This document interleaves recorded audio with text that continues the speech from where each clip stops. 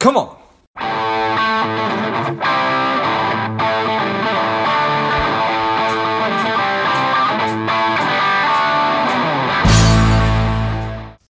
Becky, are you ready? I am ready, George. I like it. I'm ready. The people are ready. Let's go. Welcome to Lifeblood Engaged. This is George G. Our guest today is a strong and powerful Becky Morrison. She is a lawyer turned happiness coach, the author of Happiness Recipe. She's an international speaker, mother of two. I'm excited to have you on. Becky, tell us a little bit about your personal life, some more about your work, and why you do what you do. Well, I think right away when people get introduced to me as a lawyer turned happiness coach, they've already got a million questions, like primarily, how the heck did that happen, right? And the way that it kind of unfolded for me is that I grew up in a world of shoulds, like most of us do, right? I grew up taking on all the things I thought I should do to ultimately get me to a place where I could be successful. And so for me, that was the good grades, the good college, the well-respected law school, the prestigious legal job at a big law firm as a litigator on partnership track. And I landed there, and I had, at the time, a toddler and a husband who was working in counterterrorism. And so we both had real busy careers, and I found myself one evening late on, let's call it a Tuesday, sitting on the floor of the bathroom with my toddler in the bath and a cordless phone clipped to the back of my pants. And I was simultaneously trying to bathe my toddler and prepare an expert for his upcoming testimony. And I mean, I had papers kind of like spread all over the bathroom floor, notebook on this closed toilet seat cover. I'm taking notes, I'm asking questions, I'm sudsing the kid. And I have two thoughts at that point in super quick succession. The first thought is, I'm killing it. Like, I'm literally a rock star. This is what it means. Who said you can't do it all, right? And then very quickly, with almost no beat in between, I thought, this is unsustainable. I'm tired, and I'm not even happy. And that started this process of really thinking about, what does success mean to me?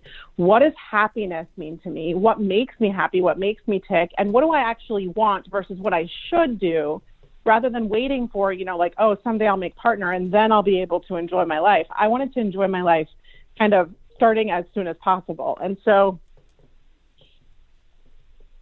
again, sort of started me down this path that led me through a career of twists and turns, through law firm administration, legal hybrid sort of technology roles, into entrepreneurial finance, and finally now into helping other people do the same thing as a happiness, and I also help with leadership, so a happiness and leadership coach.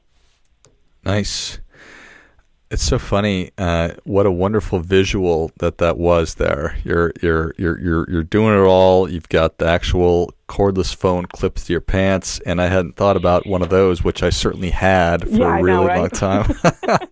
So that's awesome.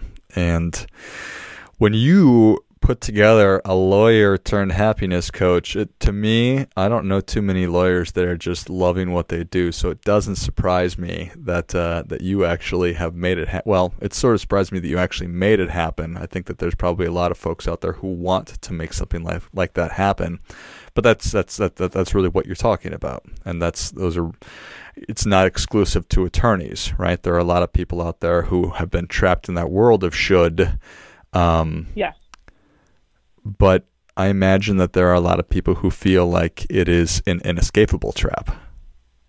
Well, it's hard. And I see it actually with a lot of people who might classify themselves as like high achievers, right? Because we get on this sort of treadmill of, this is what I'm supposed to be doing. And for many of those folks, the payoff in financial terms is not insubstantial, right? And so, yeah, I mean, the phrase golden handcuffs exists for a reason, right? Uh-huh.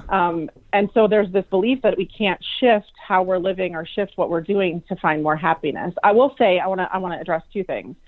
I had the great good fortune of working for a big chunk of my career at a law firm that is probably one of the best litigation firms in the United States.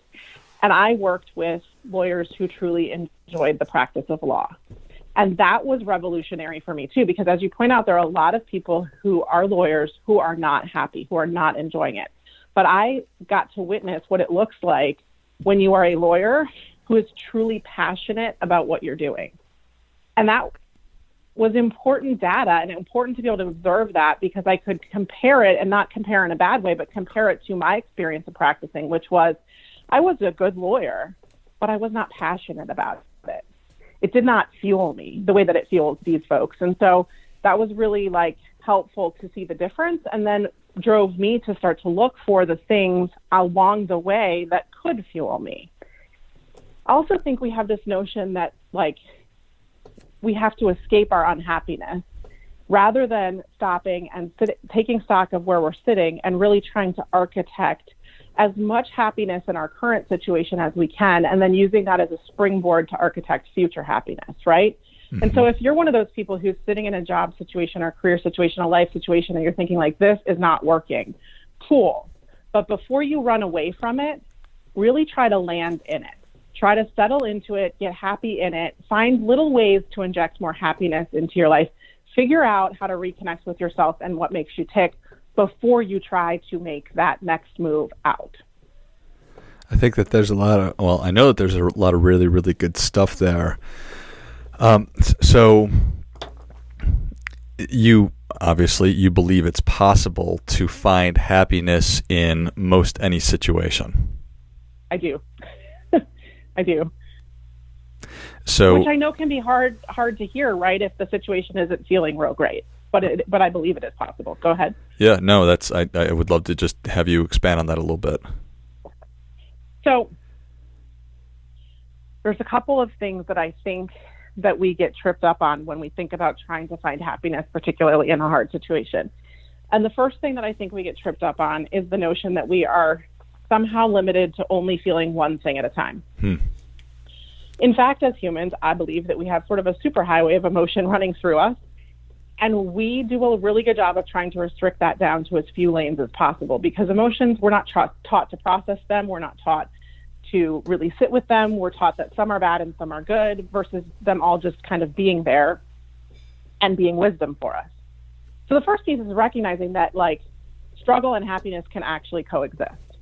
That is a new belief for a lot of people. So that's number one. Number two is then really beginning to tune into what it is that drives your happiness, what it is that makes you tick. A lot of us, like I said, have become disconnected from that after living a life of shoulds. And it's not something that we did wrong. Let's be clear. The world is programmed to basically convince us that there is a way to achieve success. And it's because we like to be able to externally measure it and compare it against each other and all of that fun stuff. But the reality is that success is highly individualized and happiness is highly individualized. So the next step, after you've sort of accepted that happiness and struggle can coexist, is to figure out, where does your happiness, or where could your happiness come from? And so if I can offer just a really quick little exercise that I use with people to do that, I'd love to do that. Please, yeah. So I call this sort of find your essential sources of joy. And it's going to sound simple, but it really can be very powerful. And it goes like this. I could ask you, George, what's something that makes you happy? I like to have free time to be able to think and then write about what I'm thinking. Okay. And so like you've jumped right into something actually that without more inquiry could probably be an essential source of joy. But we could dig a little deeper and I could ask you, what about that thing makes you happy? No wrong answer. Yeah, no, I like to have the stillness to just really just have this block of time to be just with my thoughts and to allow myself to be creative and to whatever the thoughts that I'm thinking about to just come out onto a piece of paper. Yeah, okay. So there's actually three things in what you just said. And in the interest of time, I'm not going to keep going. But if I was with a client or if I was truly doing this exercise on my own, what I want to do is do that same thing about 3 or 4 more times. Like, what is it about that makes you happy? What is it about that makes you happy? And really write it all down. And then go back and look at what you've captured on that piece of paper or in that voice memo, however you want to capture it. And think about, what pieces of that could I inject into every day? And there are 3 things I will pull out of what you just said. Stillness. So on a day that you're struggling, on a day that's hard, if you can find a way to create some stillness for yourself, you're probably going to increase your happiness. Creativity. was one. And I know that you meant that in the context of capturing information, but there are other ways that you could maybe inject creativity if you needed to, right? So when I'm having a hard day, how can I get up and how can I move out of the space that I'm in and create something? And then 3 is the writing piece, right? Like the capturing piece. So again, and it doesn't have to be time consuming, right? You can imagine a day where you're like, you get to 4 or 5 o'clock and you're like, man, this was not a great day. What could you deploy at that moment to lift your spirits, to lift you out of that heavy place a little bit? Well, for you, George, you could take a little stillness, you could go create something, or you could write something, which is creating too, right? But like, how easy is that? And so if you do this kind of across a menu of things that make you happy, you could come up with literally a list that you can pick and choose when you need to inject a little more happiness into right now. But I think some of us who haven't done the thought work, who haven't had the conversation with ourselves, don't even know what it is that those things could be.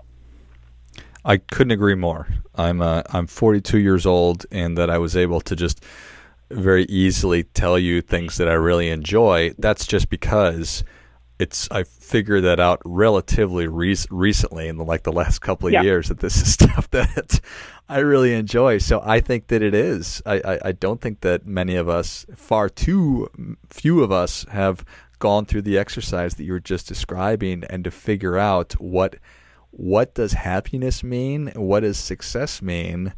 I think that people are just like, well, that's obvious, isn't it? And then like, wait, right. Do I even have any idea what that means? Right. And I'll give you another example kind of on the other end of the spectrum, right? Like I told you before we got on this call that I have a 17-year-old daughter, right? And she talks all the time about wanting a Mercedes G-Wagon. Sure. And so we've had lengthy conversations. I mean, she must be sick of me at this point, but we've had lengthy conversations about like, what is it about having a G-Wagon that would be meaningful to you? Like, I'm not averse to that, but in concept when you can buy it yourself, but why? What is it about that would bring you joy? Is it just a status symbol? Is it being able to say you've arrived? Is it that you truly love cars? Like, what is it about that is interesting to you? And I think what happens is because we haven't taken the time to connect with the underlying sources of our happiness, we do these things, and I'm not picking on her, but we do these things like buy the fancy car, buy the big house, buy the expensive whatever, as a way of saying like, look, I've arrived, and so now I should be happy. But that's not how it works, right? And so really like considering how you can bring happiness instead of just external indicators of achievement into your life is a big deal to me. Yeah, I think the work that you're doing is certainly, it's some of the most important that anybody can do. Obviously, a surgeon that can save our kids' lives if there's something wrong with them, that's sure. Probably more important. But yes, there's so many cautionary tales and a limitless list of people who have earned all the money in the world and all the accolades, but then they realize that, well, this stuff didn't bring me happiness even though that I thought it would, and that's probably simply because I never really took the time to think about what it is that I really want, and is that G-Wagon going to deliver on those things that I really want, or do I just want it for the reasons that you just laid out? Yeah. And like, I just want to be really careful about how I'm talking about this too, because I want to make clear that I'm not saying that money is bad or that G-Wagons sure. are wrong or that pretty things cannot be a source of happiness. Mm-hmm. They very much can be. I'm a person who likes fashion. So when I buy a purse that I can wear 100 different ways and I feel like really completes an outfit, if that purse is $20, that might make me happy. And if that purse is $2,000, that might also make me happy. So it's not a money thing. It's about how it fits into what makes me feel good and what makes me happy, right? Yeah, no, 1,000%. So I think that you asked me that question to start that exercise. What is that initial question that people can ask themselves? I mean, it's a super simple question. It is, what makes me happy? Or if you can't think of that, because some people actually get stuck on that, you can start with, I am happy when, and fill in the blank. I am happy when. Yep. Do you find that people are embarrassed or ashamed? I'll be really honest. That is the other important piece of this exercise is you have to honor whatever comes up in that answer without judgment. Just write it down. Like if you were going to do this exercise on your own and you're going to capture your information on a piece of paper in front of you and you say, I'm happy when, and what comes up is like when I'm taking a nap, write it down. Yeah. If what comes up is I'm happy when I don't know, whatever thing that you think might be sort of like less valuable or embarrassing, I don't care, write it down. Because the key is you're going to take whatever those, first 3 to 5 things that you come up with, or as many as you want, frankly. And then you're going to do this exercise that George and I just did, and you're going to dig deeper into those things and figure out what it is that makes you happy about those things. Yeah. Yeah, I think that there's it doesn't matter what other people might think if they saw what you wrote down, and if you're able to really get past that and to be as honest with yourself as possible, then I think you just have to, right? Yeah. No, I mean, I can't tell you how many times when I'm working with clients, like ultimately what I end up saying is like, just say it. Whatever it is, because I can see it's there and you're holding it back, just say it. Saying it is not going to be as bad as you think it's going to be. Like, just say it. Because so much of, and this is true for this exercise and sort of universally in our lives, so much of what is unsaid, when we bring it into the light of being said, that's when we can figure it out. Like, we give it power by believing we can't say it. We give it power by keeping it hidden as opposed to just like saying the thing. And I mean, 9 times out of 10, when it gets said, people are like, yeah, you know what? Now that I've said it, I can unwind it. I can understand it. I can look at it from different angles, as opposed to when it's inside and I'm feeling this shame about it, I can't even process it. Yeah. Is it of value to also think about the opposite? It's just stuff that I hate doing, stuff that to kind of back into it? You certainly could, right? And that is, I mean, when I'm working in a broader context with a client, we look at both sides of the coin. Absolutely, right? Like, the way I think about it is, what do I want more of in my life, and what do I want less of in my life? And so it is important to understand like the things that are draining to you, the things that do not feel expansive to you, sort of where are your edges and limits? And let's have an honest conversation about those too. And you make a good point that if you're struggling to come up with a list of what makes you happy, you can use a list of what is currently making you unhappy and think about, as you dig into the deeper layers of that, what would the opposite be? Or what would a believable, achievable opposite be? Right. Yeah, I love it. Well, Becky, the people are ready for your difference-making tip. What do you have for them? I mean, hasn't this whole thing been a difference? Yes, it has. One more. One more. I mean, so the last one, and it's going to be a short one, and it relates to this. So we live in a world where we do a lot of what-ifing. And I, sort of by profession and by nature, I'm a professional what-ifer. And when I was a kid, I used to kind of spiral into like, what if it all goes wrong? What if this happens? What if that happens? And my mom, who is very wise and very wonderful, used to tell me, Becky, stop borrowing trouble. And so my difference-making tip is, when you get into that space where you're what-ifing, because 99% of us do it, I'm going to invite you to stop borrowing trouble and start borrowing joy. If you can't stop yourself from asking the what-if questions, that's fine. But make sure that you're also asking, what if it works out better than I expect? What if it all turns out exactly like I want? Bring that to the conversation. Bring that to the energy. Bring that to the feeling as well. It's okay to plan for contingencies, but don't forget to plan for the contingency of happiness. I think that is great stuff. That definitely gets, come on. That mom of yours, she she still is a smart person. She is very smart, yeah. Stop borrowing trouble. I love that. Awesome. Well, Becky, thank you so much for coming on. Where can people learn more about you? How can people engage with you?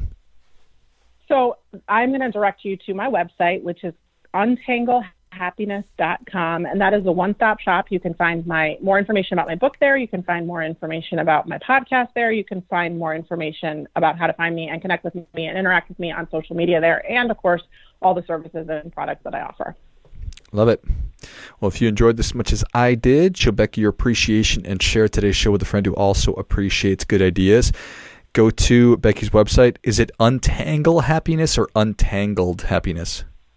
UntangleHappiness.com. Perfect. Well, thanks again, Becky. Thank you, George. I appreciate it. And until next time, keep fighting the good fight, as we are all in this together.